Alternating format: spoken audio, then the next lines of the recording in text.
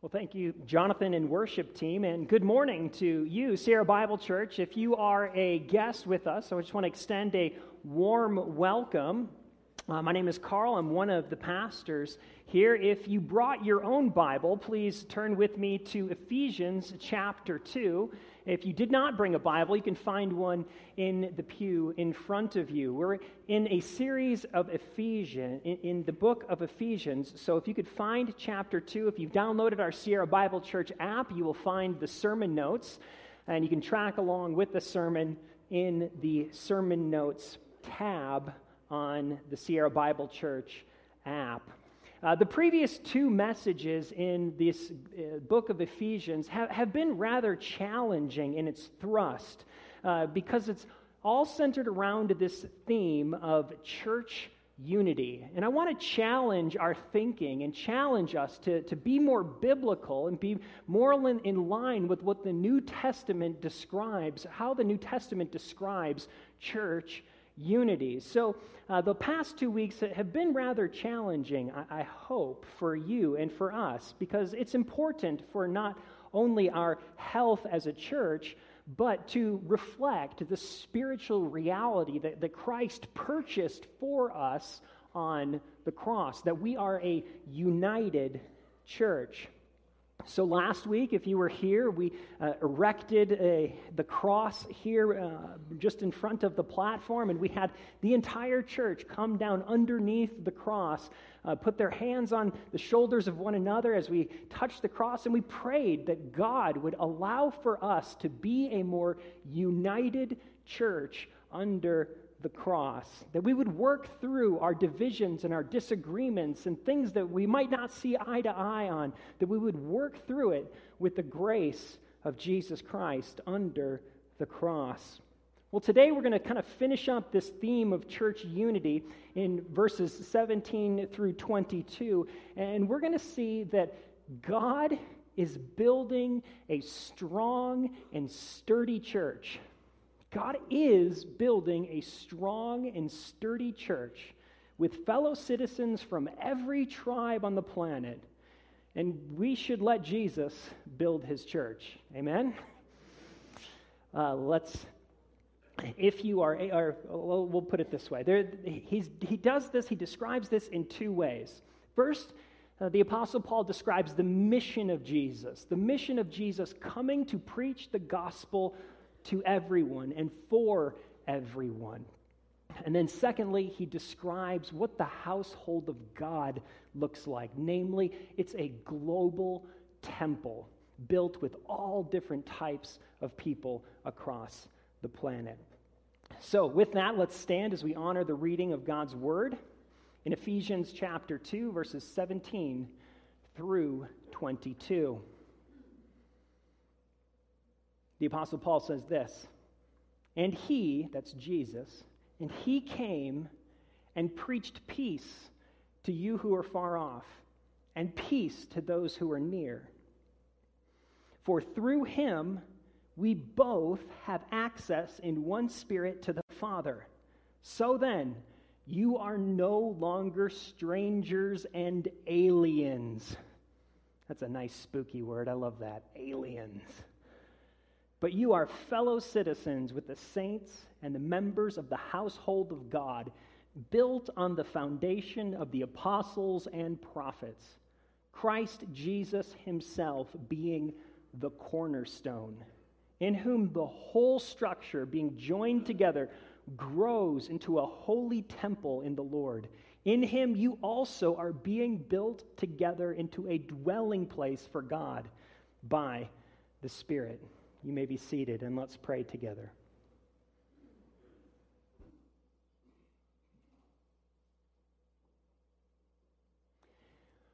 Heavenly Father, we come before you as your church, asking and desiring that you would use this message for us to become the strong, sturdy, stable, unified church that you are building here in Reno and Sparks.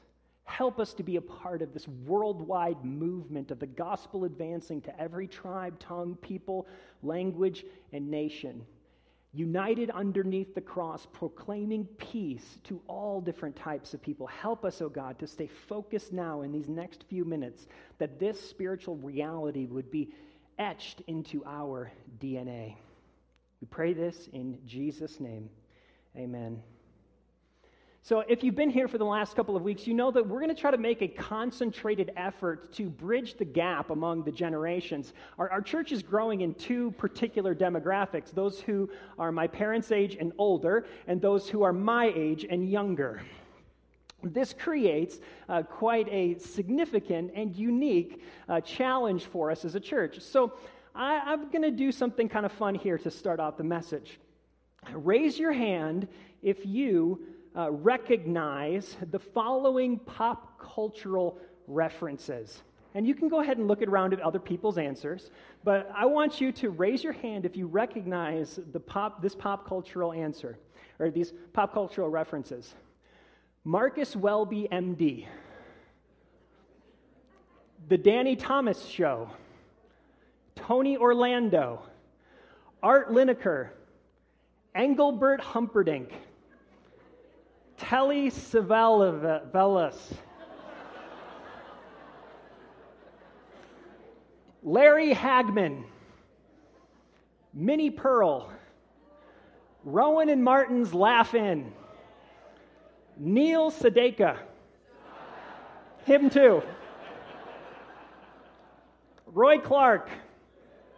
David Brinkley. Dick Cavett. Howard Cosell. Crystal Gale.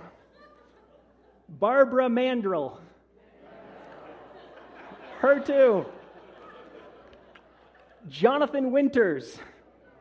Hill Street Blues. Barney Miller. Jack Benny. Okay, hands down. I knew two of them. Now let's try these. Raise your hand if you know the following pop cultural references. The All-American Rejects. Skrillex. T-Pain. Akon. You're not going to correct me on that? Come on. It's Akin. Adventure Time. Wiz Khalifa.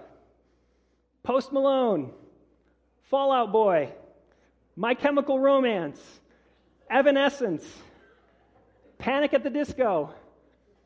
Kim Possible. Soulja Boy. My first sermon was called Soulja Boy and Jesus, by the way. It was amazing. I'm glad we did not record those. Owl City. Avenged Sevenfold. Jason Derulo. Paramore. Gorillaz. David Guetta. And last but not least, Kick Messenger. Okay. As you can see, the first list was the top 20 pop cultural references that baby boomers recognized, but millennials don't.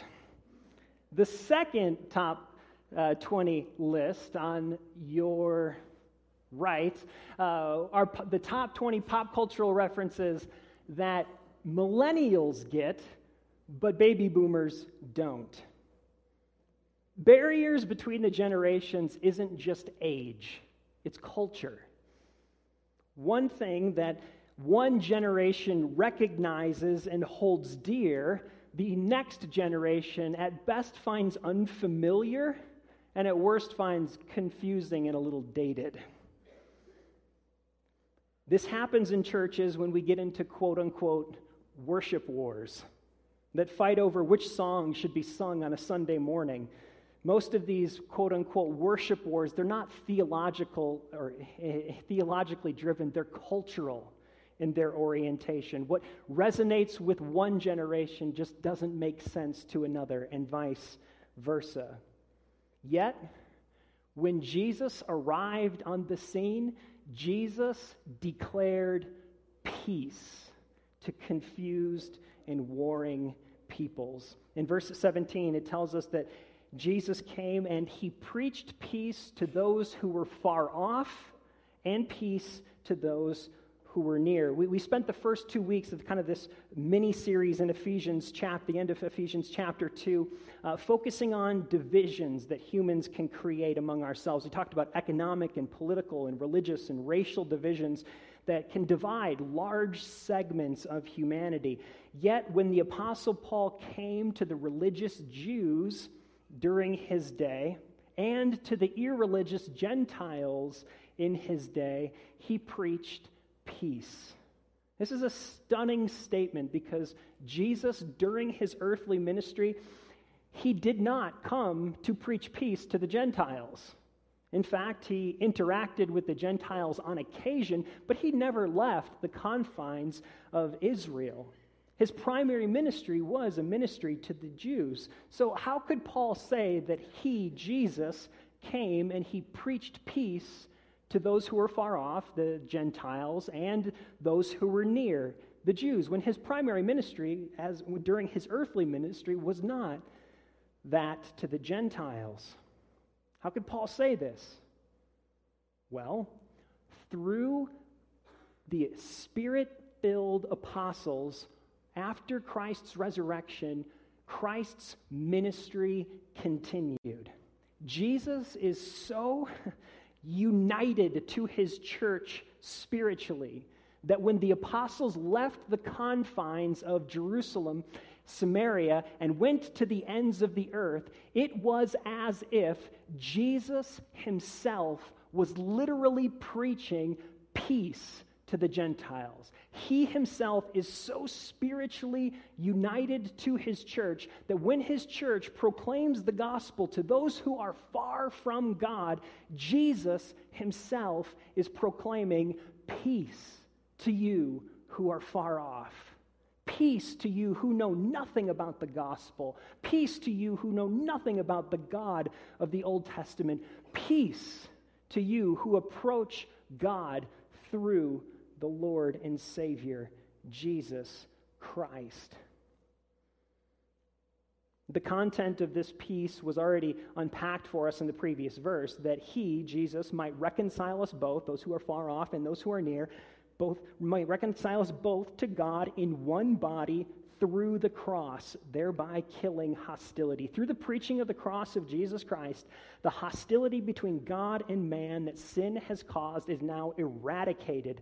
Peace is declared in the gospel. This peace is both for Jews and for Gentiles. This peace is preached to homeless men who live under the bridge under Keystone, and those who own multi-million-dollar mansions on lakefront property in Tahoe. Jesus preaches peace to every nationality, every language, every political party, every type of governmental system. He preaches peace to every single person on the planet through the witness of his church, as the church spreads the gospel among every people group. And this is Jesus' mission.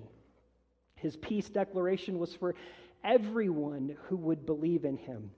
His death on the cross and his subsequent resurrection provides access to God for everyone who approaches God in and through him. This is why it can say in verse 18, for through him, Jesus says, or Paul says, through him, Jesus, we both, Jew and Gentile, have access in one Spirit to the Father. The Spirit unites all different types of people, Jew and Gentile, all different types of believers, so that we might all approach God through Christ and through Christ alone. This is absolutely mind-blowing if we understand it.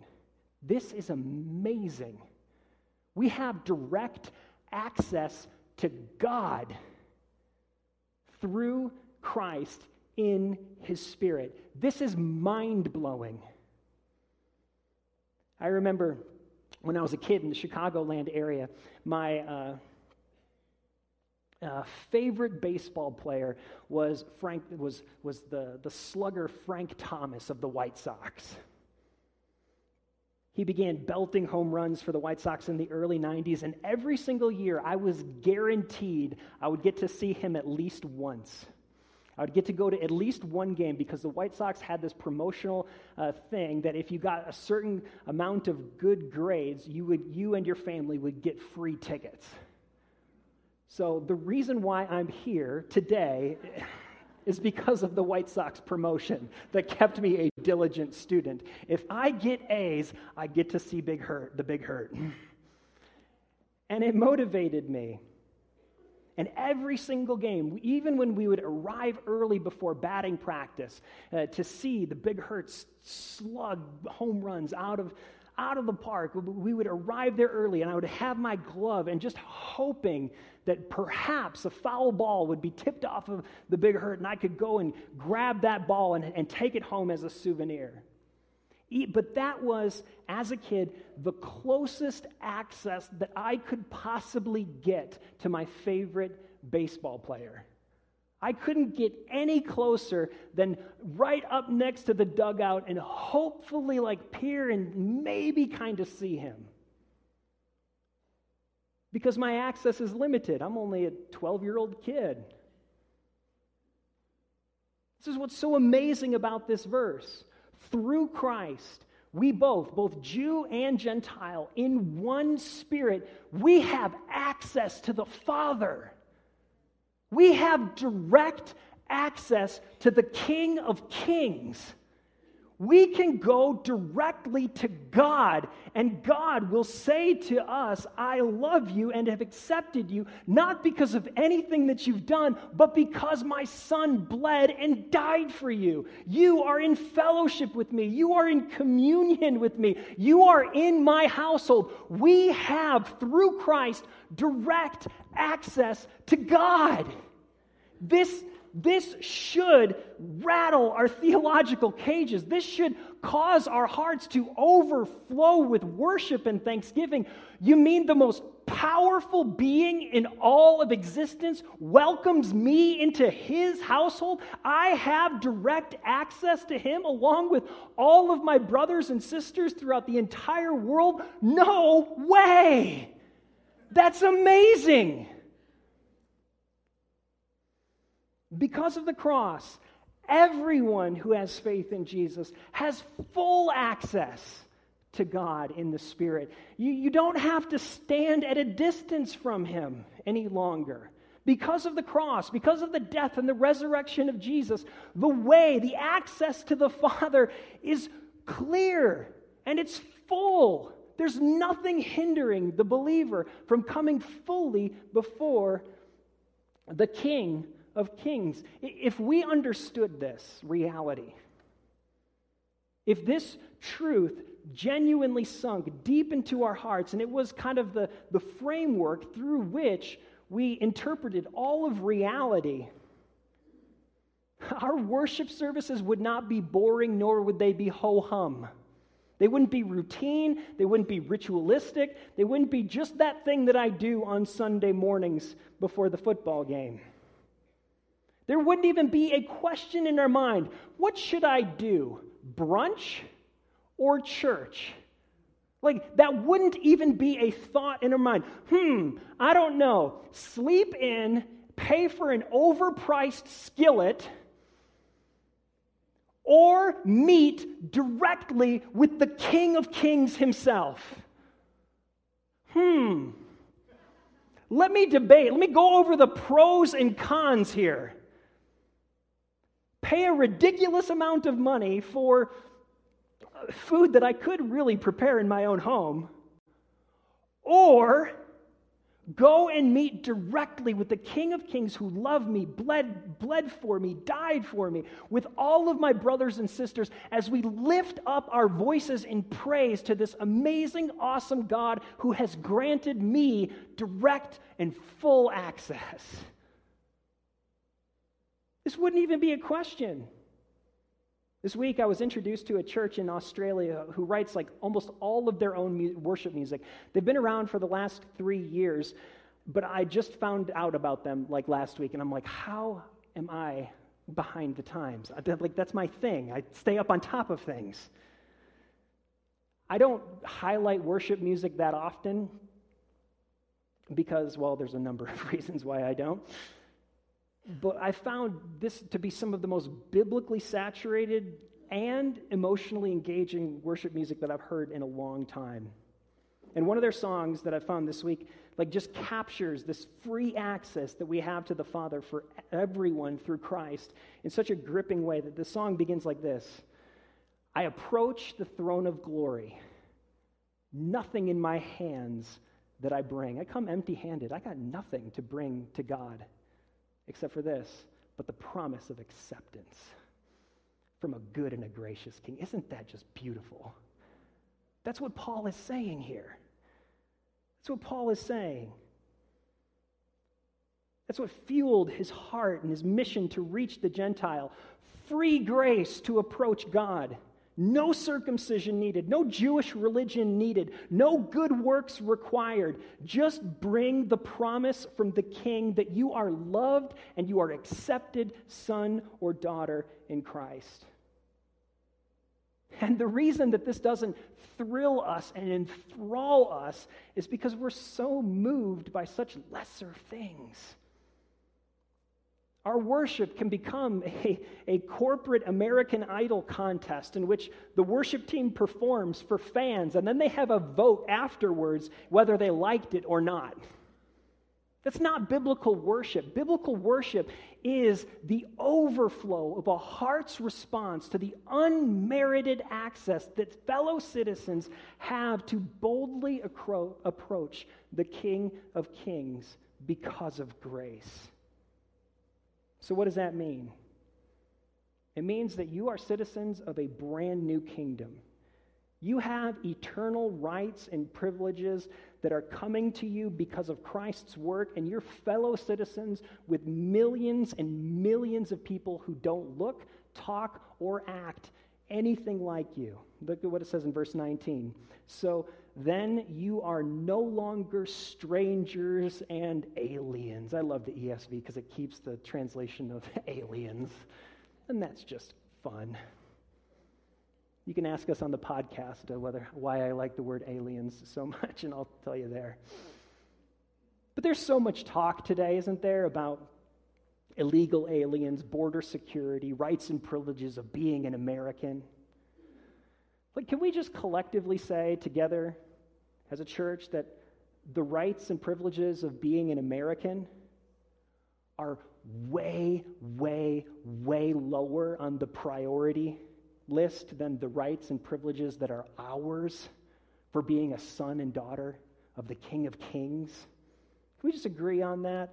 You can have your convictions about border security and immigration, all that. That's cool. You can have that. But can we say that just as a son or a daughter of God, that's so much lower on the priority scale than being a citizen in the kingdom of heaven? And if we're in Christ, we're no longer strangers and aliens to the people of God.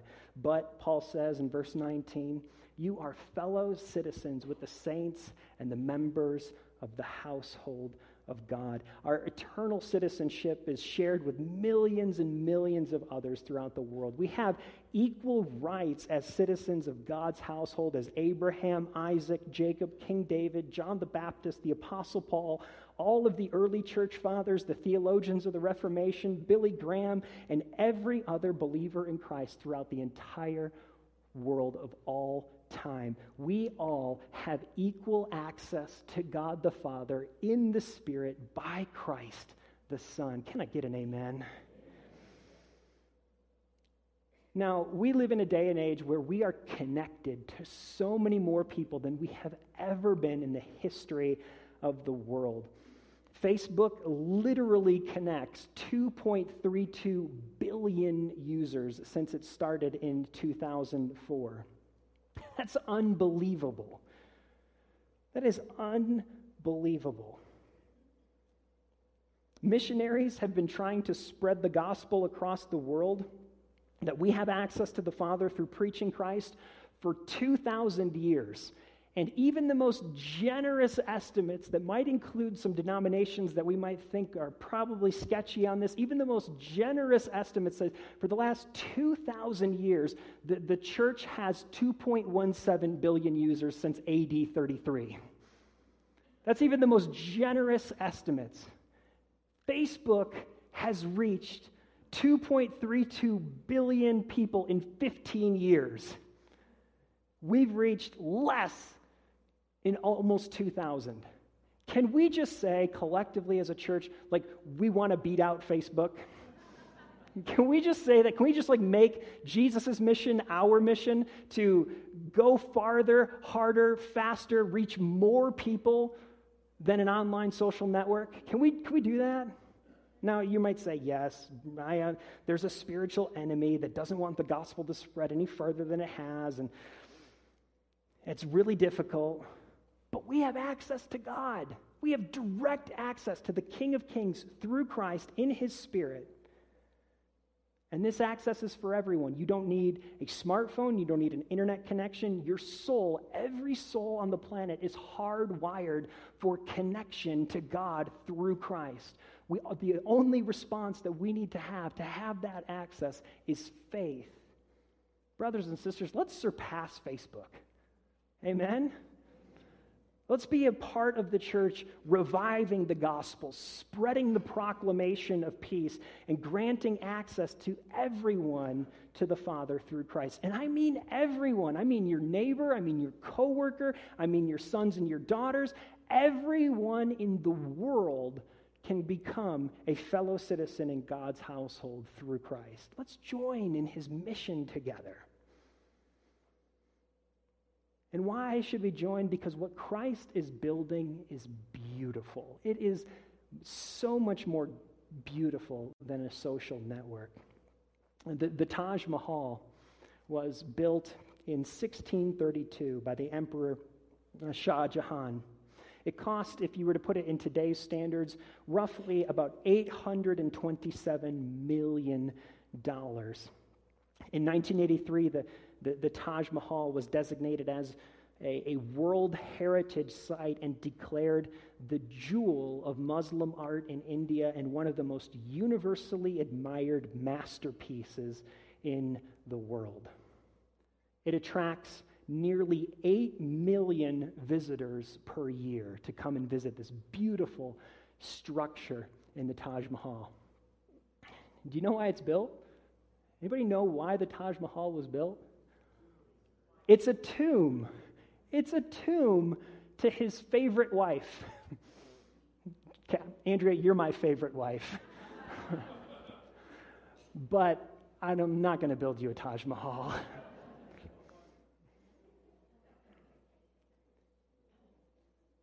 The beauty of this glorious structure, this glorious architecture, is ultimately a gravesite. It's a tombstone. It's the celebration of death. One of the most impressive architectural achievements of man is due to the death of a loved one. But you know what? Jesus is also building something. He's an architect. And he is designing right now, as we speak, the most glorious structure to have ever been built. Verses 20 and 21. The household of God built on the foundation of the apostles and prophets, Christ Jesus himself being the cornerstone, in whom the whole structure, being joined together, grows into a holy temple in the Lord. God is building a beautiful household.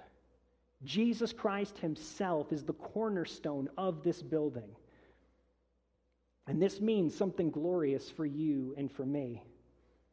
Because of the resurrection, the building that Christ is building, it's not a memorial. It's not a tomb. It's not a celebration of the dead. The building itself is alive. The building itself is living and breathing. Jesus Christ himself is the chief cornerstone of the entire structure. He not only is the builder and the architect of this building, but he also is a material in which the structure all holds together. One commentator puts it this way: Christ is the vital cornerstone on whom the whole building is structured. The foundation and position of all the other stones in the superstructure were determined by him. He is the one from which the rest of the foundation is built outwards along the line of the proposed walls. Accordingly, the temple is built out and up from the revelation given in Christ, with the apostles and prophets elaborating and explaining the mystery of Christ, which had been made known to them by the Holy Spirit. But all is built on Christ, supported by Christ, and lie or shape of the continuing of the building is determined by Christ, the cornerstone. God is building a superstructure in his church and for his church. And the superstructure itself is the church. Verse 22. In him, you are also being built together into a dwelling place for God by the Spirit. The verb that's translated using the 4 words, are being built together, is just one word in the Greek. Soon oikodeomesthai. Say that 5 times fast. It's a present, passive, indicative, second person plural. This is significant for us because the tense is present. The present tense means that the verb is continuous in its action. You are being built together. This is a continuous process verb. As I am preaching, as you are praying, as we collectively together are serving, we are being built together by Jesus himself, the chief cornerstone, the master and architect and builder himself. We are being built together. Well, are we being built together for? What's the purpose? It tells us right in the text. A dwelling place for God by the Spirit. Jesus himself is building us together into a living, breathing temple for God. God himself dwells in his temple, in you and me as his church, as we gather together to exalt the name of Jesus in one Spirit, as we have direct access to the Father. This is happening right now, whether you like it or not. Jesus himself is building together people from all across the world and to build this most beautiful structure that has ever existed. It's happening. I don't care if you like it. I don't care if you think church is boring. I don't care if you have strong opinions one way or another. Jesus is doing this. You can't stop him. And he will continue to do this until he returns and everybody sees, wow, this is the most beautiful structure that has ever been composed. It is filled with people from Asia and Africa and Latin America and even those weird Canadians that say, eh? It's filled with all different types of people that Jesus himself is bringing together into this massive superstructure so that God himself might dwell in the midst of us. And it's happening right now as I'm preaching, as we're gathering, as you're praying, as we leave to serve. God himself is bringing together this superstructure called his church. In real time. It's happening right now. Have any of you ever designed and built your own home? Don't raise your hand, you overachievers. Have any of you ever designed and built your own home? My parents did when I was about 11 and 12 years old. For an 11 and 12 years old, that was the worst thing that they could possibly do for us. Yes, I loved the new house once it was built, and it was bigger, and it was on a larger plot of property. We could do fun things in the yard. But they purchased the property, they worked with the architect, they worked with the master builder, but then we did a lot of the work ourselves.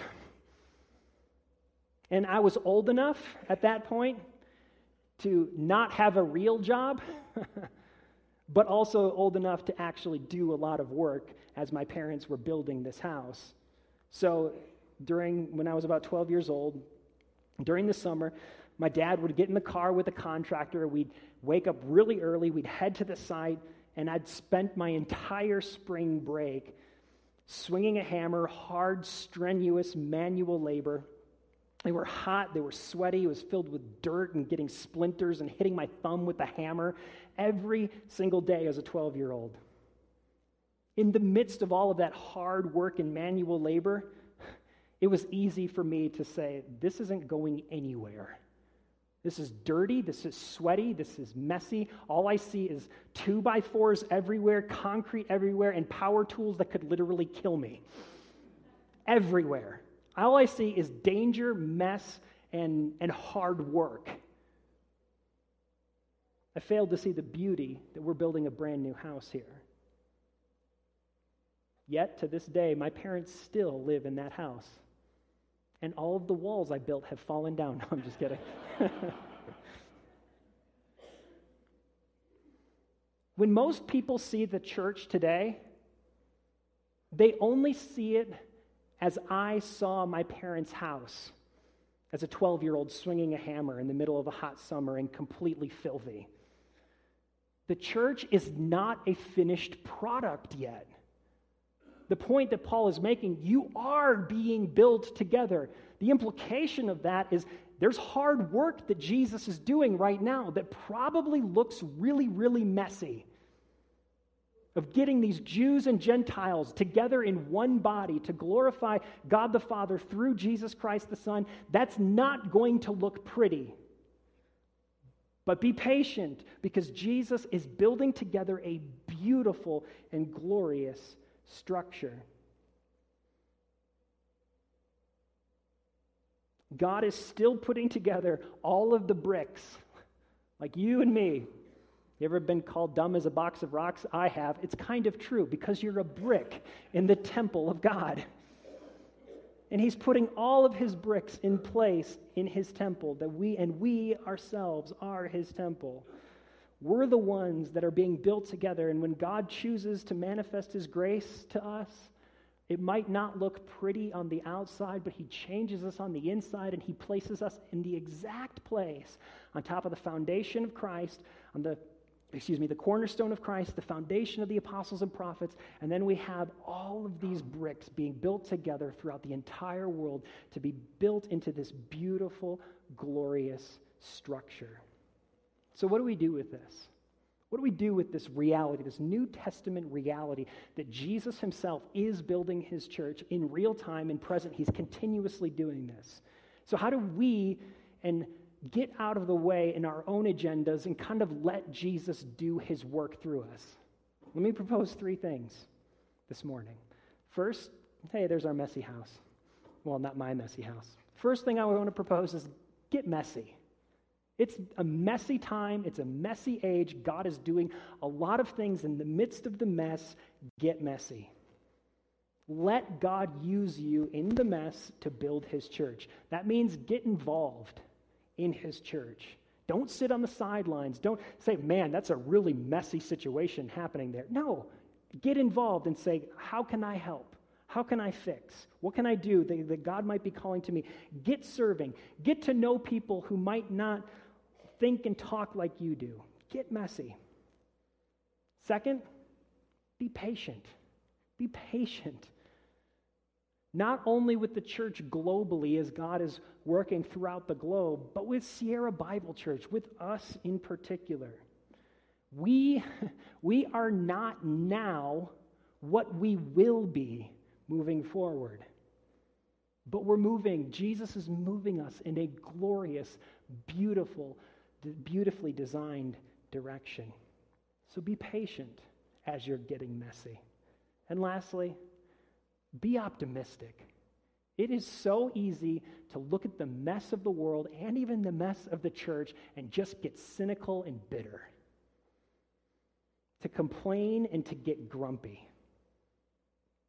But then you're like 12-year-old Carl, who's just complaining about the hard work and the manual labor and fail to see that what we're building is something that people will be able to live in forever.